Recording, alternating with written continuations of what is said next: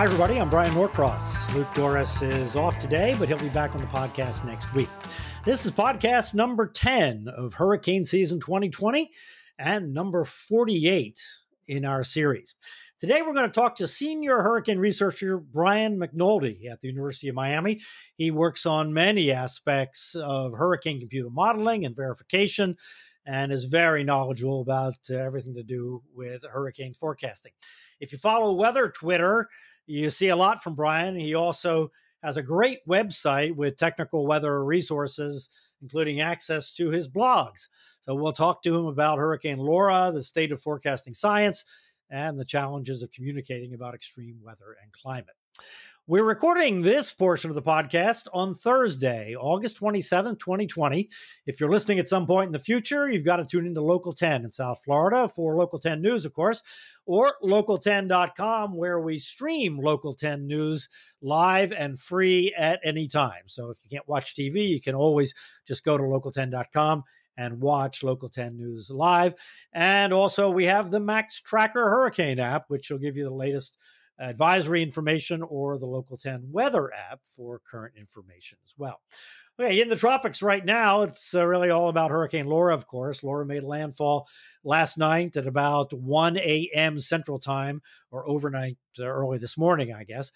A very fortuitous thing happened. It veered just a little bit to the right, just to the east, just before landfall, and that put the strongest winds just east of the Calcasieu Lake and River system that goes up to Lake Charles. And the entrance to that system it's a whole series of lakes and rivers, go about 30 miles north up to I-10, even goes past there, as a matter of fact. And that, in theory, opens up the possibility of salt water being pushed that entire distance, 30, 35 miles at least, up even past Lake Charles, and it would potentially flood Lake Charles. Well, for that to happen, the strongest winds in a hurricane have to be blowing directly onshore, right up through the Calcasieu Pass, because Laura jogged just a little bit to the right, that peak surge missed the opening. Instead of being 15 to 20 feet, it was more like 9 feet above normal high tide level. And that small difference in track made a tremendous difference.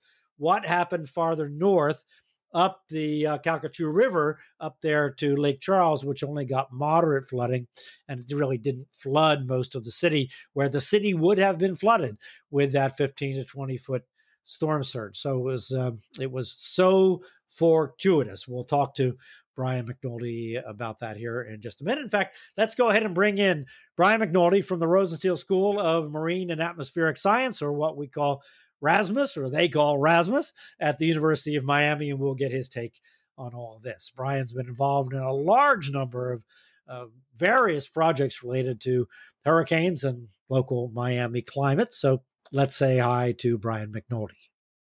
Hi, Brian. Welcome to the podcast. Hello, Brian. I appreciate the offer to be here along with you. You're very welcome.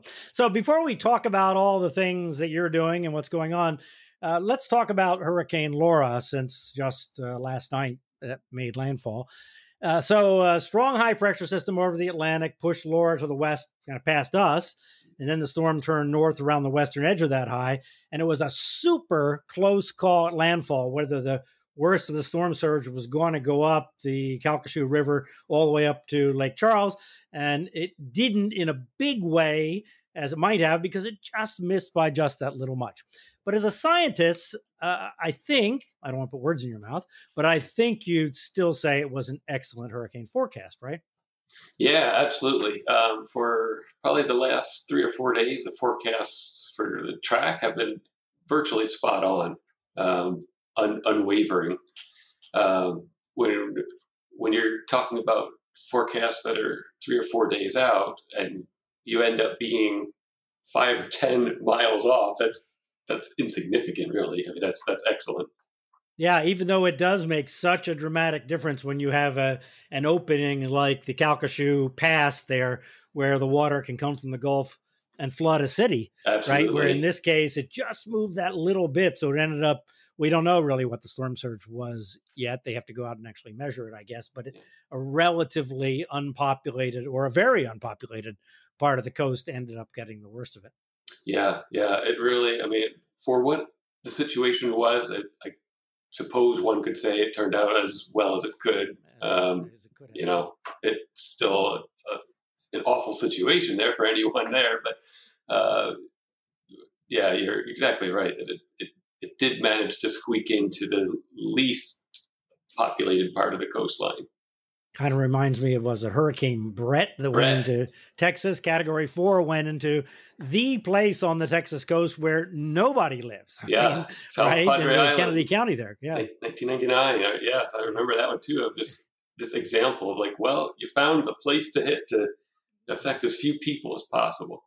Yeah, it's an amazing thing. So, I mean, obviously, from a general public standpoint, they would like us, you guys, scientists that work on hurricane models and whatnot, to be able to know these things somewhat farther in advance. So do you think, is there some kind of technology that is coming along that we need to come along to better measure exactly that high pressure system, the nose of it, how strong it is to the west? Or is this just in the noise and essentially as good as we're ever, as a practical matter, going to be able to do? Because it was, as you say, an amazingly accurate forecast. Turns out that is an amazingly excellent question. That's actually a hotly debated topic, especially with track forecasting, is are we as good as we can get? And the answer seems to be we're getting there, like really close, because there is a limit. You can't, we won't ever be able to predict the future perfectly out for as many days as we want to. It's just sort of there's a scientific rule, right? I mean, it's a chaotic system, therefore it cannot be absolutely forecast by like a fundamental theory of science. That's exactly right. Yeah, it is. It is absolutely impossible to ever do a perfect forecast other than by luck.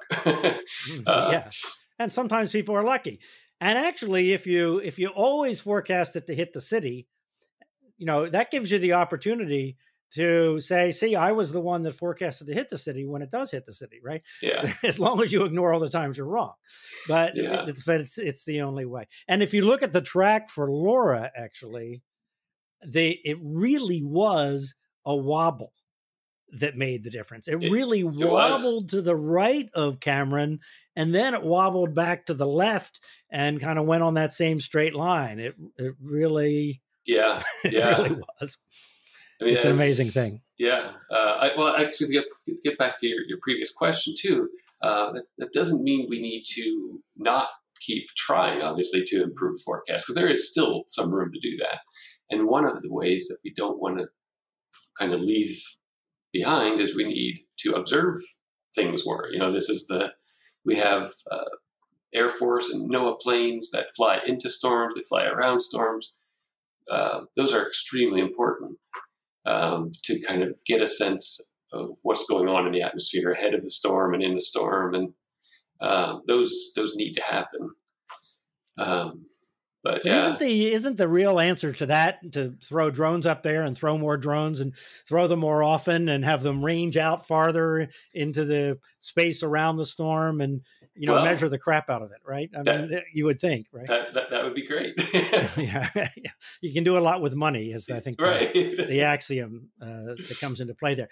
When it looked like a few days ago there was a threat to Houston, and a number of the credible models were putting the storm near Houston or Houston Galveston, or indeed just south of there, which is 1900 hurricane territory and all these terrible storms in that region. Were you surprised that the Hurricane Center had enough confidence in the forecast that they didn't put up hurricane warnings for Houston? They stuck with the tropical storm warning. They didn't commit to, they just had confidence, and really that difference of just the smallest amount would have made such a tremendous difference in the forecast back then. Now, as it turned out, of course, it ended up close to Cameron, Louisiana, in terms of the landfall point. But were you surprised? I was surprised, given the downside of a hurricane hit in Metro Houston, which is about as bad as it can be, that it took guts to not commit to that. I would say I was a bit surprised too. I think this kind of speaks to where we are with the skill of track forecasting, that by the time you're 2 days out and watches start getting issued, or you're 1.5 days out and that watch is upgraded to a warning, when you're that close, there's enough trust in what the models are showing that it's really hard to see it going anywhere else, but where the majority of them have the consensus model never went to Houston, right? The consensus model, like the average of exactly. But some, I mean, the European, which has been kind of crappy this year, I must say, it's been kind of all over the place this year, which is annoying because so many people look at that and get kind of ill-informed by that. And the UK Met was over there too, which has been the last couple of years a really good model, and the American GFS model, the much maligned American GFS model, actually didn't bite on that. It stayed to the right. So that consensus model, which is what we show on TV, never went completely there. So I guess that's really what they have confidence in. Right? It is, and so they put a lot of weight on that because it's kind of the when you have this ensemble of ensembles, because you have each individual of those, like the UK Med and the European GFS, you have those runs. They each run an ensemble of lots of members, and when you kind of glue all those together into like the average in a smart way, it's really, really hard to beat that. Yeah. And normally it's more or less down the middle of the cone. Yep. Although when they, they don't always, when it's a big change in the models, they don't commit to the big change right away. And that ended up actually being the determining factor and the correct decision to only incrementally move the track a little bit to the left and not involve Metropolitan Houston Galveston in the direct path of the storm. Yeah, it's kind of amazing thing. In Houston and Galveston, they've talked since before Hurricane Ike, I think, but since Hurricane Ike, about putting a barrier up across the entrance to Galveston Bay called the Ike Dike in order to stop storm surge from going in the bay, because you have billions and billions of dollars of petrochemical facilities up in Galveston Bay. Between the money involved, the refining capacity for the country involved, and the danger of pollution involved by running storm surge up there, it feels like a cheap thing. And you hear people in South Florida talk about, well, we ought to put up walls or dikes or something like that. We can't block off Biscayne Bay here because it's not a little narrow opening like they have in Texas. But do you ever get involved in policy discussions? I don't mean officially, or maybe you do officially, I don't know. But do you ever, get involved in discussions like that at the school, at University of Miami, or for instance, the Corps of Engineers has talked about putting up a flood wall kind of more or less along Biscayne Boulevard in Miami. Is that, or are you more on the sort of academic scientific side of this? Well, in an unofficial capacity, I am on the science advisory board for a company called Coastal Risk Consulting, and they kind of have me on there as someone who kind of just looks at what they're doing, and does what we're doing look good to you? Is it scientifically sound? And so in that regard, I do have kind of an unofficial, strong interest in these sorts of measures like walls and offshore structures to try to reduce storm surge and things like that. So, yeah. Is there an answer to the South Florida storm surge problem? Obviously I got a lot of questions with the 20-foot storm surges being talked about in Louisiana. Can we have a 20-foot storm surge here? And of course, the answer is yes, in just the wrong situation in Biscayne Bay, not on Miami Beach or Fort Lauderdale Beach or something. But I mean, it can be plenty high. but the 20-foot numbers and the super high numbers are in Biscayne Bay, almost like Hurricane Andrew did. Is there, practically speaking, any sort of solution in the offing, or that you think really has promise for changing the storm surge dynamic in South Florida? Honestly, practically, no. There are ideas like the one you mentioned. The Army Corps of Engineers has this concept where you have basically a three-piece significant wall that is meant to kind of keep storm surge away from going up rivers and canals of three different locations that could flood enormous amounts of land and people. Right. This would be an incredible undertaking. I can't even imagine. And then, aside from that, can we do anything further east, offshore? There's talk of that to build, like I was maybe mentioned before briefly, was the offshore structures kind of thing, just to kind of the Venice, Italy idea, where they have this underwater thing that comes up. And in theory, I don't know, did they ever make that work? I don't know. It was under construction for a decade, or anyway, there were a whole lot of scandals involved with it. But the idea is it's this underwater structure that lifts, right, and blocks essentially. But I mean, how big would that have to be, and how would that even begin to work? Yeah, it's hard to envision something practical working without it being just an absurd, unthinkable amount of money. Yeah, money and just physical stature to actually block the power of the storm surge, which is dramatic, for sure. And where Erasmus, the University of Miami, part of University of Miami, where you work, is there on Virginia Key, right next to this aquarium. Now, you guys, talking about tides, have a tide monitoring station there, and you measure water temperature as well. Mm-hmm. How long has that been there? And talk about the records that you've seen there over the last year or two. Sure, or three, something like that. Yeah. That was put in 1994. So it's not an incredibly long period of record, but it's long enough to see some interesting things happen. Most of which is, over that time period, when you account for known oscillations and things like that, sea level's risen there by about 5.5 inches just since 1994. Mm-hmm. Because it's about a foot since, like, for 100 years, right? Going back to the early measurements in Miami Beach, I think, back in 1912 or something, whenever they were measured. Yeah. And so for people who might not live around here, 5.5 inches doesn't sound like a big number. Right. But this is a flat, low-lying place. So there's plenty of people who have condos and houses that are 2, 3, 4 feet above sea level.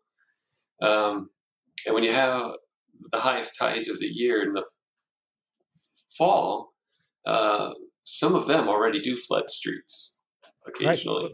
Like my street right here, which I'm in Miami Beach, and they raised this street. Mm-hmm. This used to flood, like, badly, like up to my knees on bad king tide days when it would rain, especially. Yeah. Right, because the sewer systems wouldn't work at all. But now they've raised it, put in this very complicated, sophisticated, crazy drainage system. It works perfectly, for my little street and neighborhood here, but it's not practical as a general solution everywhere. It's just too costly. Yeah.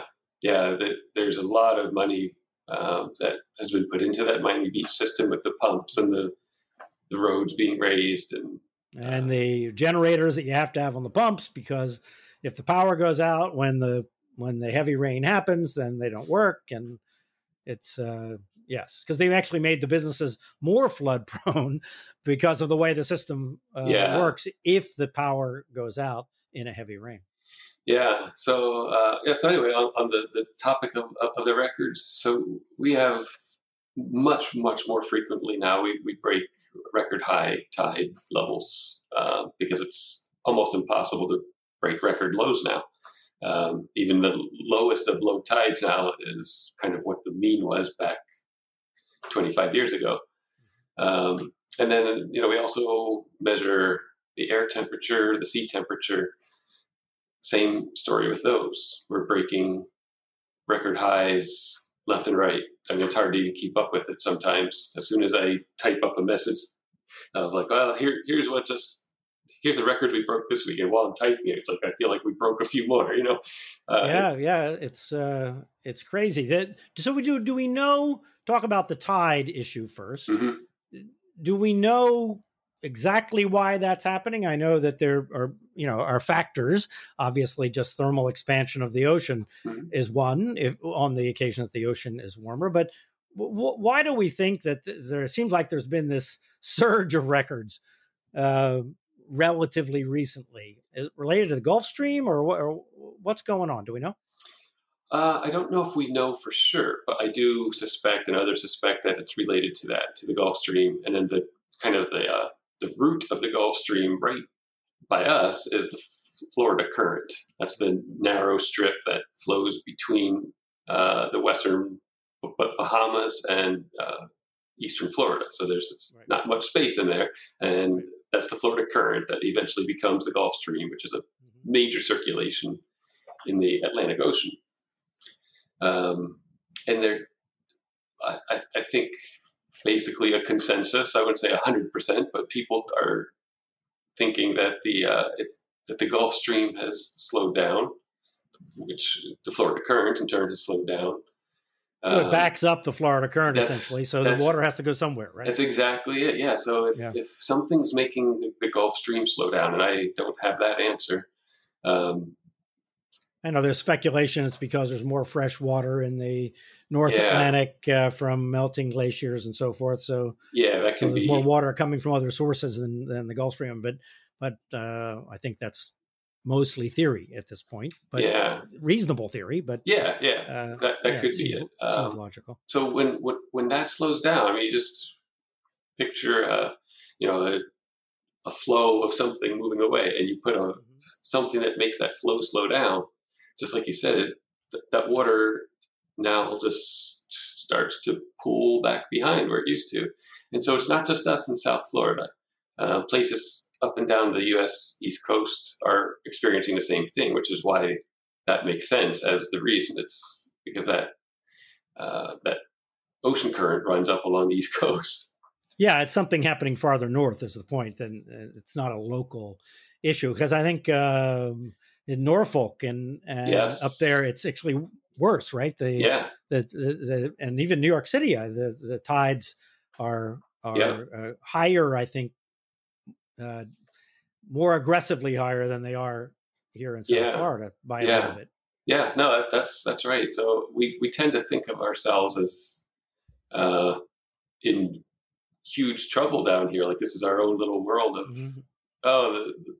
the mean sea level is rising fast, and we're a blip of it. But lots of other places are experiencing the same thing as we are, and wondering how are we going to take care of this before we have serious problems. Yeah, Charleston, South Carolina is another one. Yeah, talking about the temperature that you measure there, the air temperature. So why does it seem like it's? I'm not talking about the Miami International Airport right now. That's a little bit of a different story. But there, where you are, it's the environment is essentially the same as it's always been, right? It's not like at the airport where you could blame some of the factors on all the urban development that's going on around the airport, but you can't do that on a temperature gauge that's sitting on the water of Biscayne Bay. And I've been curious about how what you measure there tracks with at Fowey Rocks. Or do we get an air temperature? Do we get an air temperature at Fowey Rocks? I don't even remember. But anyway, do we know why? Is it just simply that the ocean is warmer and that's why we have all these warmer temperatures, or is it because we have more wind off the ocean at night, or what is it that's making the temperatures be so much significantly higher? I mean, record after record after record. It's crazy. Yeah, just crazy. I think the ocean temperature is a key component of it because it is, it's on Virginia Key, which is small, and it's right on the bay. So it's very much in tune with what the bay is doing. So if that stays a degree or two warmer, almost certainly the air temperature will too. It's hard for it not to. And we've seen that the water temperatures have risen as well. So I guess it's kind of the opposite of what I said. It's not that the wind is stronger off the ocean. The bay tends to get warm when the wind is light. Yeah, right? yeah. You would think, right? Yeah. Because there's less mixing of the water and less ocean water being pushed into the bay and so forth. But anyway, there's a dynamic there between the wind and the water temperature. So a change in the wind, you would think intuitively, would affect the water temperature in some way or the other. Yeah, yeah. And I don't know that we've seen a noteworthy shift in wind speeds or wind directions, in terms of like the bulk sense of things to have that impact.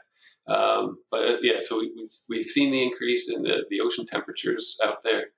And then just as an overall sense, so not just limited to Virginia Key, but other stations all around, just the air temperatures have risen also. So even if it weren't on the ocean, it would behave in the same tune as many of the other stations are doing, like Miami International Airport, which has some complicating factors, but absolutely a part of its upward trend is just the air temperatures are getting warmer. Right.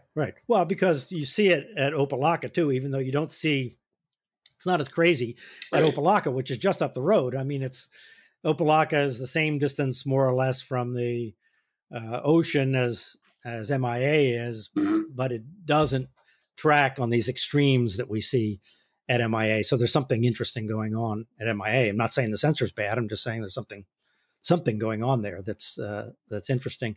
And is there any change, or do we know in the dew point, the amount of moisture in the air?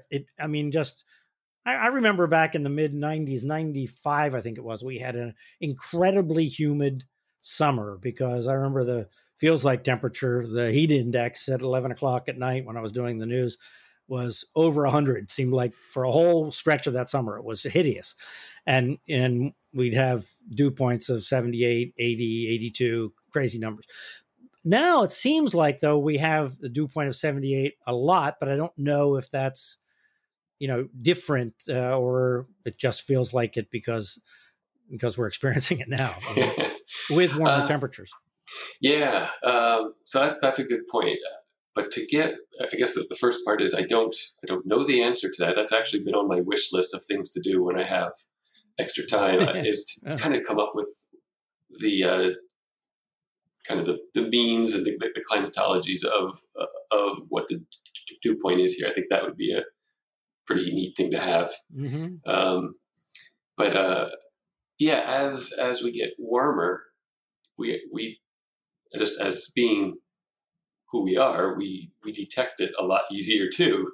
That if it's 2 degrees warmer and just as high of a dew point as before, the heat index gets higher and we feel more uncomfortable and we tend to pay attention to it more, like, oh, what's going on here? It's an amazing thing. In the summertime here, when the dew point is 73, it feels like an arid day. I mean, it feels like a great summer day with a high of 90 or 91 and a dew point of 73. You think, wow, this is, what a great day this is.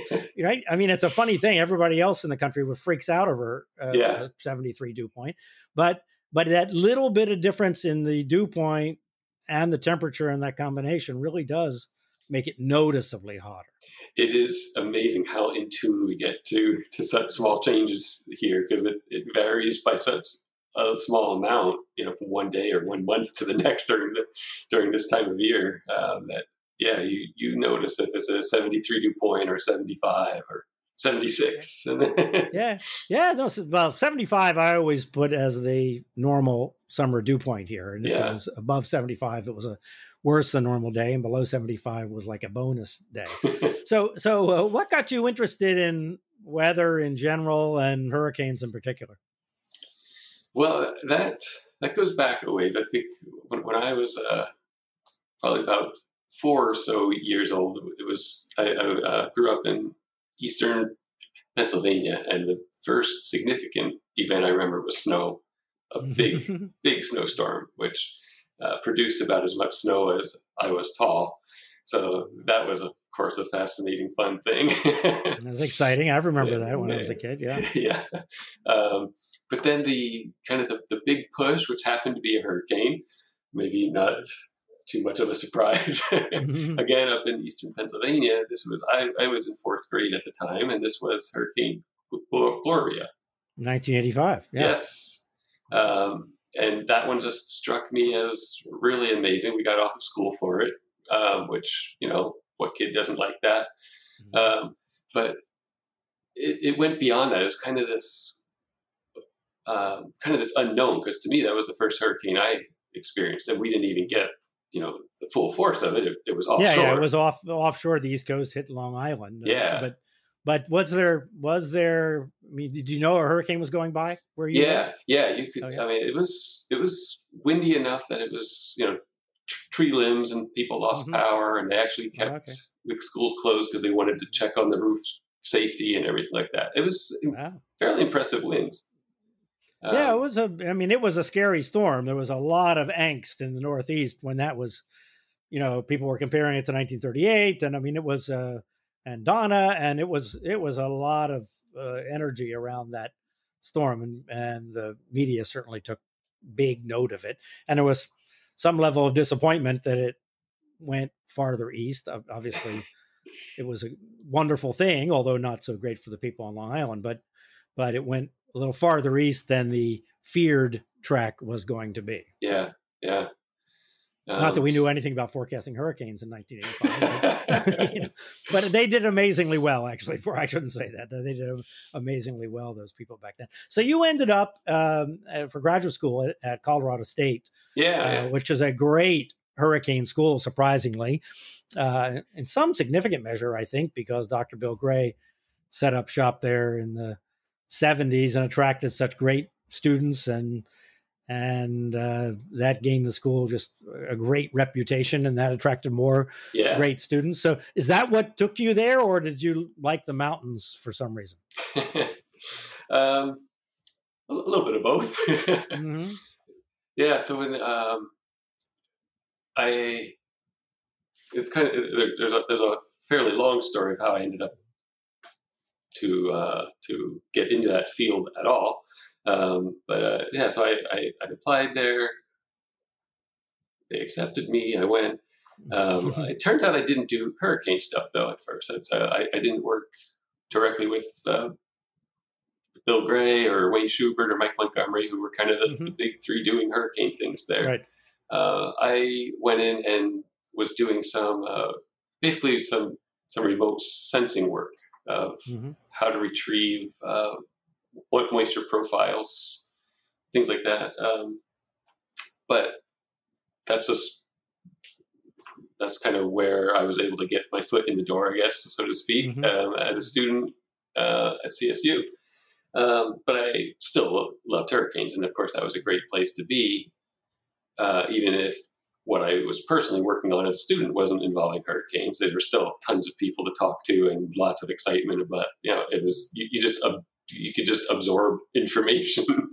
And then once I wrapped up with school there, just as luck had it, I guess, it was not necessarily a plan, but I ended up working there. Then I got to do hurricane stuff. So for another 10 to 11 years, I was working there doing all sorts of hurricane stuff.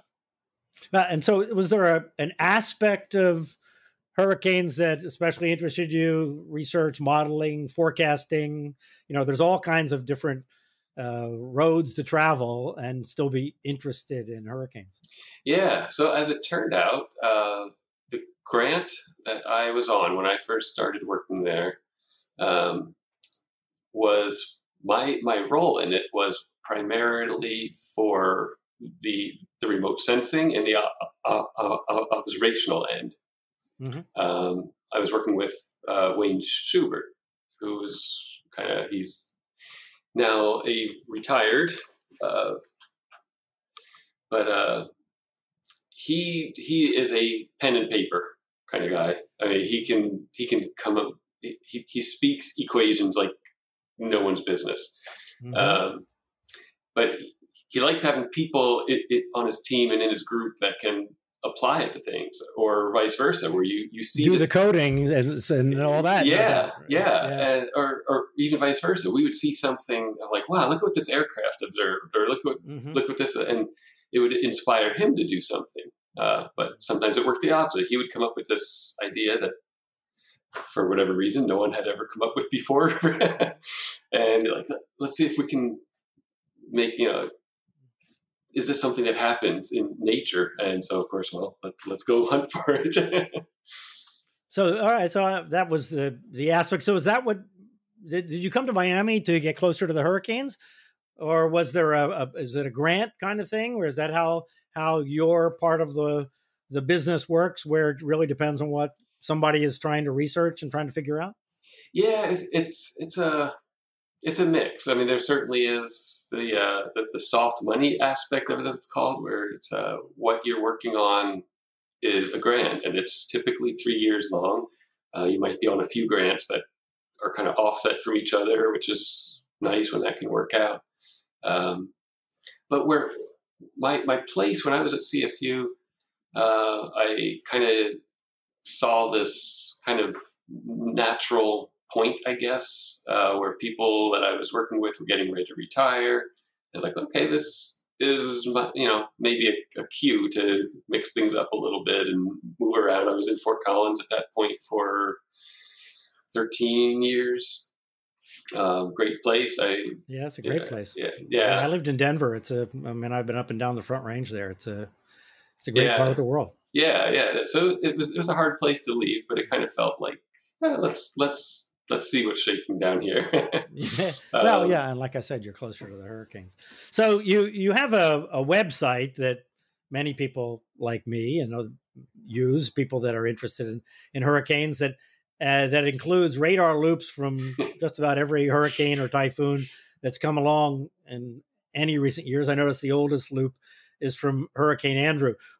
What motivated you to develop the website, which has links? It's not just your stuff; it's links to everybody and the most prominent hurricane information sites. Where'd that all start? I started with websites and some of like the real time hurricane information or other sorts of information like that. I first started websites in 1994 and 5. Wow. I mean, the World Wide Web didn't start until 94 or 5, right? Yeah, I mean, you were at the front end of www anything. It was text-based browsing only. Oh, yes. Okay. All right. Well, I remember that. Yes, it was literally at the beginning. So everything was, it was on DOS. That was before Windows 95. Exactly. Yeah. So my first websites were designed for text browsers, no images, anything like that. So things have evolved. But yeah, I think actually that page with the tropical cyclone radar loops is one with kind of a neat history. That was something I started. The first one I made in real time. I sometimes go back and make them if I can. Like the one from 1992, I didn't make in real time. I made that much later, but right, yeah, because there's an archive of the images out of the Melbourne radar, and we don't really have an archive of the images out of the Miami radar, right? That I don't think they were. They didn't have a mechanism for archiving them. I think because the radar that got destroyed by Andrew in Miami was a WSR 57, so it was before the current version of radars that are out there. So it was a whole different world. But I started that in 2001, and then of course the 2004 and 5 seasons it exploded. But I started it mostly because it was something I was looking for. This storm, like you always would, you could find these different nations with their radar loops, whether it's Mexico or Cuba or China, whoever, they would often have things out there that you can find, and they would often show a loop that was maybe an hour or too long, which frustrated me. Yeah. So we'll give the URL in a little bit, but Brian has loops of like the whole hurricane from the beginning to the end, and it's amazing to actually watch it in real time, and it's a fantastic historic record of how storms developed or fell apart or whatever happened to them as they were coming closer to land and therefore closer to the radar. Yeah, and that's what kind of interested me as I wanted to watch what happened as storms were making landfall. And it was like almost impossible when you're always stuck with watching the latest 1 or 2 hours of activity, and then you refresh it, and it's like, okay, now that old history's gone, and you're up to. So that's what I wanted to see, was like, okay, what has this been doing for the last 8 hours or 12 hours? Mm-hmm. And it just didn't exist. So I decided to make it exist. I had no idea at the time, of course, that this would still be happening 20 years later. Yeah, I can imagine. And one of the most challenging things about that, and you just you wish the technology were a little different than it is that when you have a loop that goes on for days, which many of the loops do, right? Very often you just want to see part of it. Mm-hmm. So I just throw my 2 cents worth and say, if somebody could invent a tool that lets you choose the part of the loop you want to see without having to look at the whole thing, that would be a wonderful thing. Right now, that tool is called me. Yes, I know. But you would think, right? I mean, because this isn't the only situation where you don't want to see the whole the animated GIF or whatever it is. I completely agree. But I mean, when I say that the tool is me, I totally mean that. If someone is looking at one of those, and for whether it's for a spot on TV or for a research presentation, and one of those loops isn't exactly what you want, just let me know. Like seriously, I can work with you, and we'll make what you want. Because you have the data to make another one. I get that. So you write for Washington Post Capital Weather Gang, which I do on occasion as well, and a lot of research meteorologists don't actually go into communicating directly with the public. How did you make that jump from really being a researcher to writing columns and doing public-facing communications? That also has quite a long history, and it was almost the opposite way around. I started writing these, basically the blog. And now you have that, and not now you have, and you've had that your blog, yes, which goes back to 1996. 1996, yes. So that's kind of how it started. Though, I started that during the 1996 hurricane season, and it was just to a handful of like friends and family who were kind of interested in this, because we actually had some of these storms affect the Northeast, and I just had this idea of, why don't I just write something up that kind of just glues together these bits of information, so no one has to know where to go hunt for everything. I just write up a little short blurb on it, and it's your one-stop shopping of, well, here's what's going on. At least I know for today now. That again, I had no intention of that becoming a 1997 thing and then a 1998 thing. ... It's amazing how life works, isn't it? Yeah, you make decisions when you're young, and you're still kind of living it when you're older. I've said for years that professional forecasters are rarely surprised by what a hurricane does, but much of the public is always surprised by what a hurricane does. I mean, Laura is an example. Didn't surprise us that it made a wobble and that storm surge didn't go up the river, right? But in the same way that it would have if it had wobbled the other direction, for example. And I've also said that forecasting science is moving ahead much faster than our system or our ability for communicating the information to the public in a way that they can digest it and really understand it. So you have this significant difference between what the forecasters understand and envision and what the public understands and envision. Do you agree with that? And what are your thoughts about how we communicate with the public, when we have these events occurring, and how maybe that should be different? That's a good one. Yeah. We certainly have examples where you can have a forecast that's spot on.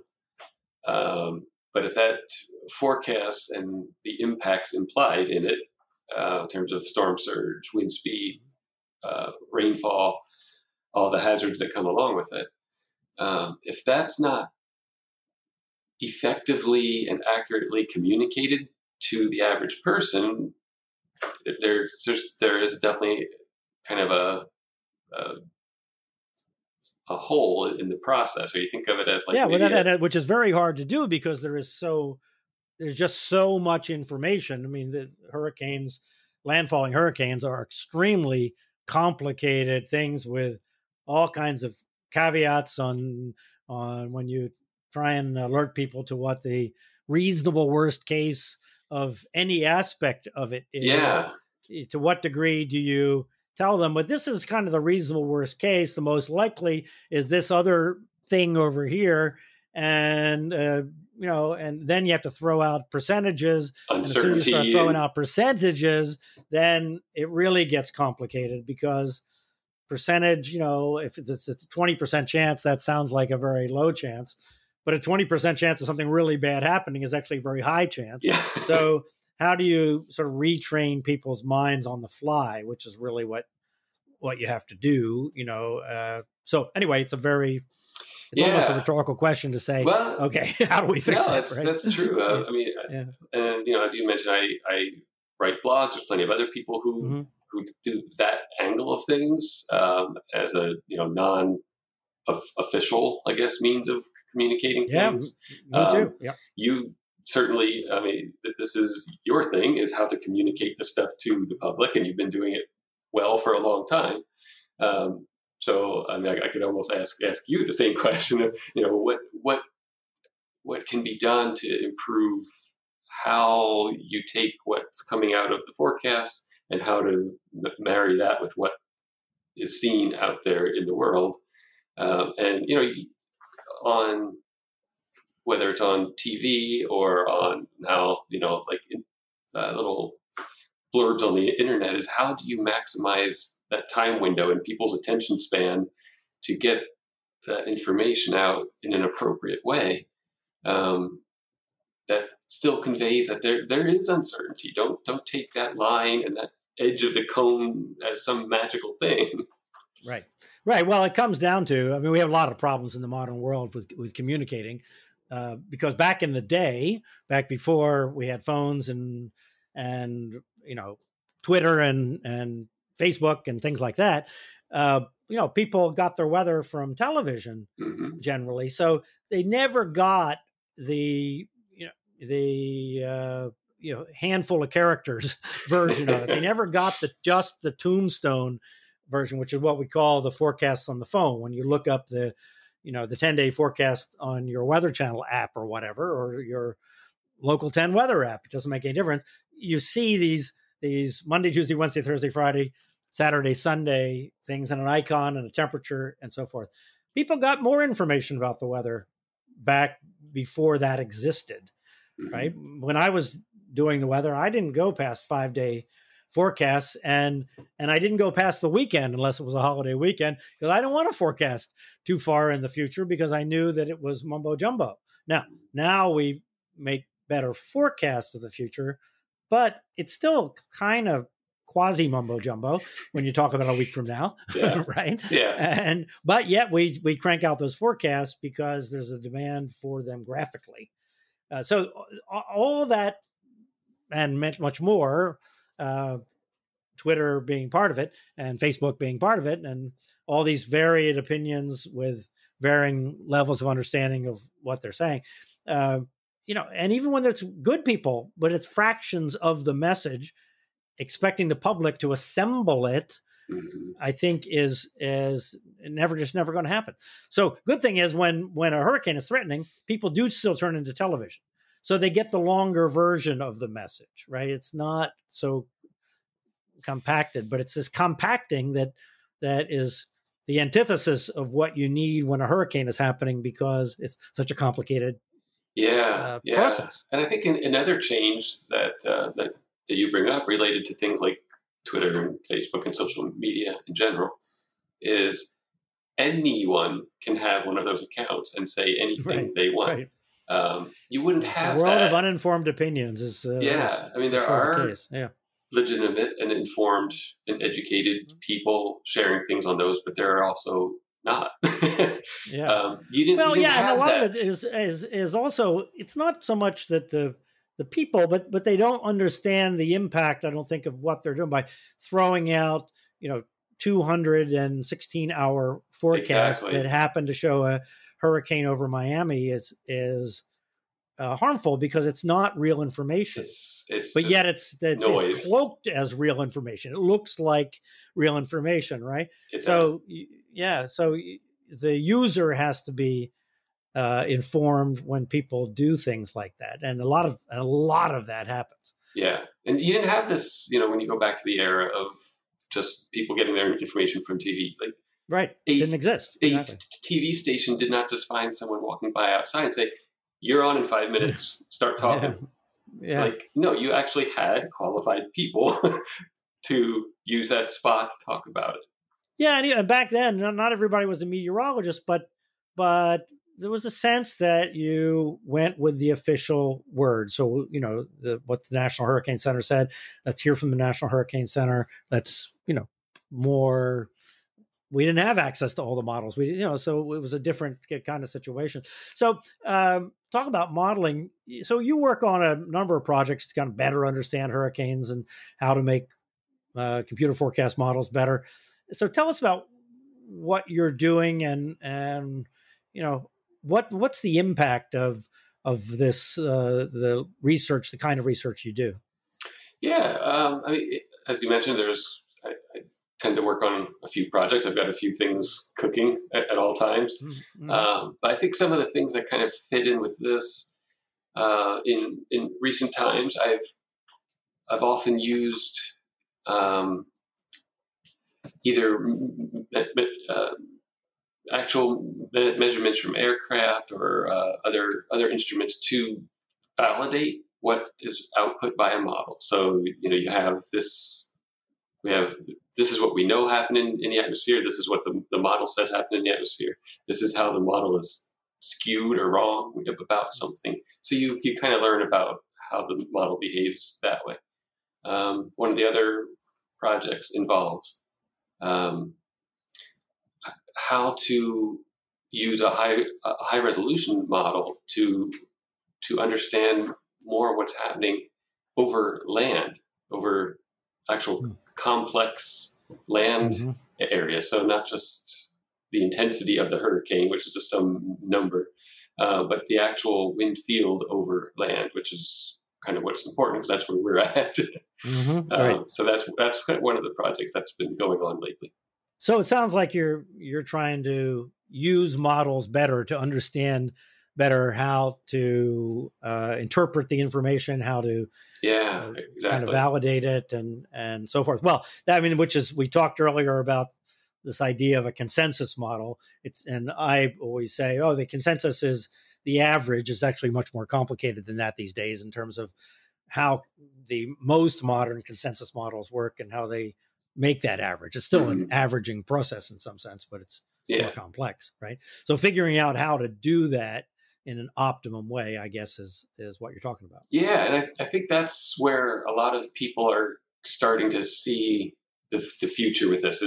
We all want to tweak the models and increase the resolution, do this and this, but I think there's a lot of room to optimize, like you said, the models we've got to kind of see where different kinds of models have skill, where and when different models have skill, and to say, okay, you're good at this in this scenario. This is where we put our trust in you. This, we don't have much trust in you yet, so you just wait. That sort of thing. Well, so way decades ago, what is it? What year is this? 2020. So we're talking about 30 years ago. I remember talking to Charlie Newman, who was a famous National Hurricane Center brilliant modeler, and he's the one that really created the first, I think, real workable hurricane models at the Hurricane Center in the 80s. And he has papers going back to the 70s, actually, about modeling. And Charlie was the one that actually gave me the error ellipses that I used for the first kind of quasi cone that I used for Hurricane Andrew. And he had different error ellipses for storms that were moving north off the Florida coast and ones that were going west in the Caribbean. So he had sort of subdivided these things to have a better understanding of how the forecasting worked in various scenarios, which is a kind of a version of what you're talking about. Is if you know that your errors off of storms that come near Florida tend to be more to the right, which they did. They were too fast and to the right. That was where the error ellipse was at that point. So when I did that first cone thing, I just took an average of all his different different ellipses. And I didn't try and make an ellipse. I made just a circle around the forecast point, and just made a general statement of what the errors might be. But he was, even way back then, kind of thinking in those terms of trying to understand how different forecasts might be biased. Yeah. Seems like the same kind of idea, but now we do it in a more advanced kind of way. Yeah, but the same thing at the end of every season, the Hurricane Center goes through and they figure out what this model's bias was at this lead time and this lead time and this model's bias. It's still a thing. Yeah, it's still the same idea. Yeah. So we talked about climate and how that was apparently and kind of obviously affecting the water and the temperatures, whatnot there at Virginia Key. But climate and hurricanes is obviously something of an open topic. There's been a lot of research, a lot of work done on it over the last few years. And, I think generally the consensus, or maybe you tell me, but I've said the consensus is that hurricanes in a warmer world will be stronger, and maybe there's research that says they might move slower with more rain and higher sea level. Is that a fair assessment? That's a very fair assessment. I think that's kind of the best state of where things are at. Is kind of likely that those things that you mentioned will gradually become more common. We don't ever assign any individual hurricane to climate change or any individual rainfall event to climate change, but you're gradually changing the baseline. That things you're still going to have lots of oscillations and natural ups and downs and all that stuff, but all those crazy ups and downs are gradually going to be acting on a higher baseline. Yeah, just like the temperatures go up and down, but they go up and down with a slope to the up and downness, right? Yeah. And although I do think, and tell me if you think this is a fair thing, that whatever change is occurring or will occur in the next 10 or 20, 30 years, maybe in hurricanes, the fact that we are building so much more at the coast and there are so many more people at the coast in terms of the hazard from hurricanes so outweighs any changes in hurricanes that the real discussion needs to be how we adapt to living at the coast, not so much about how climate is changing hurricanes. Do you think that's fair? Yeah. This is a huge topic of interest, of course, because although there's not so far any real signal in an increasing number of hurricanes. So that's one thing that we're not so far able to detect is that we're not seeing more storms. We have an increasing number of named storms, but that's sort of a different thing because, well, we observe better now. We have, we name anything that is, right at the definition, where in the past it was somewhat more subjective, I think. Yeah. So, but there is a trend of the storms that do form gradually becoming more intense and raining more and things like that. But that's over a fairly long time period. These aren't 1 year to the next or anything like that. All of a sudden, everything's going nuts. But more impressively, as you said, is the built environment and the human environment. We're just putting way more stuff in harm's way on purpose. So anything that happens is automatically going to be worse. Yeah, even though we build so much better, just having so many more people that are living right at the coast, it changes the dynamic tremendously. Because you can't possibly move the people. You just can't. We're beyond that. Yeah, it's just undoable. So give us your website for people that want to go look at radar loops and amuse themselves, or it's just a great place to go and get the links to great hurricane information, to websites and so forth. Sure. Yeah.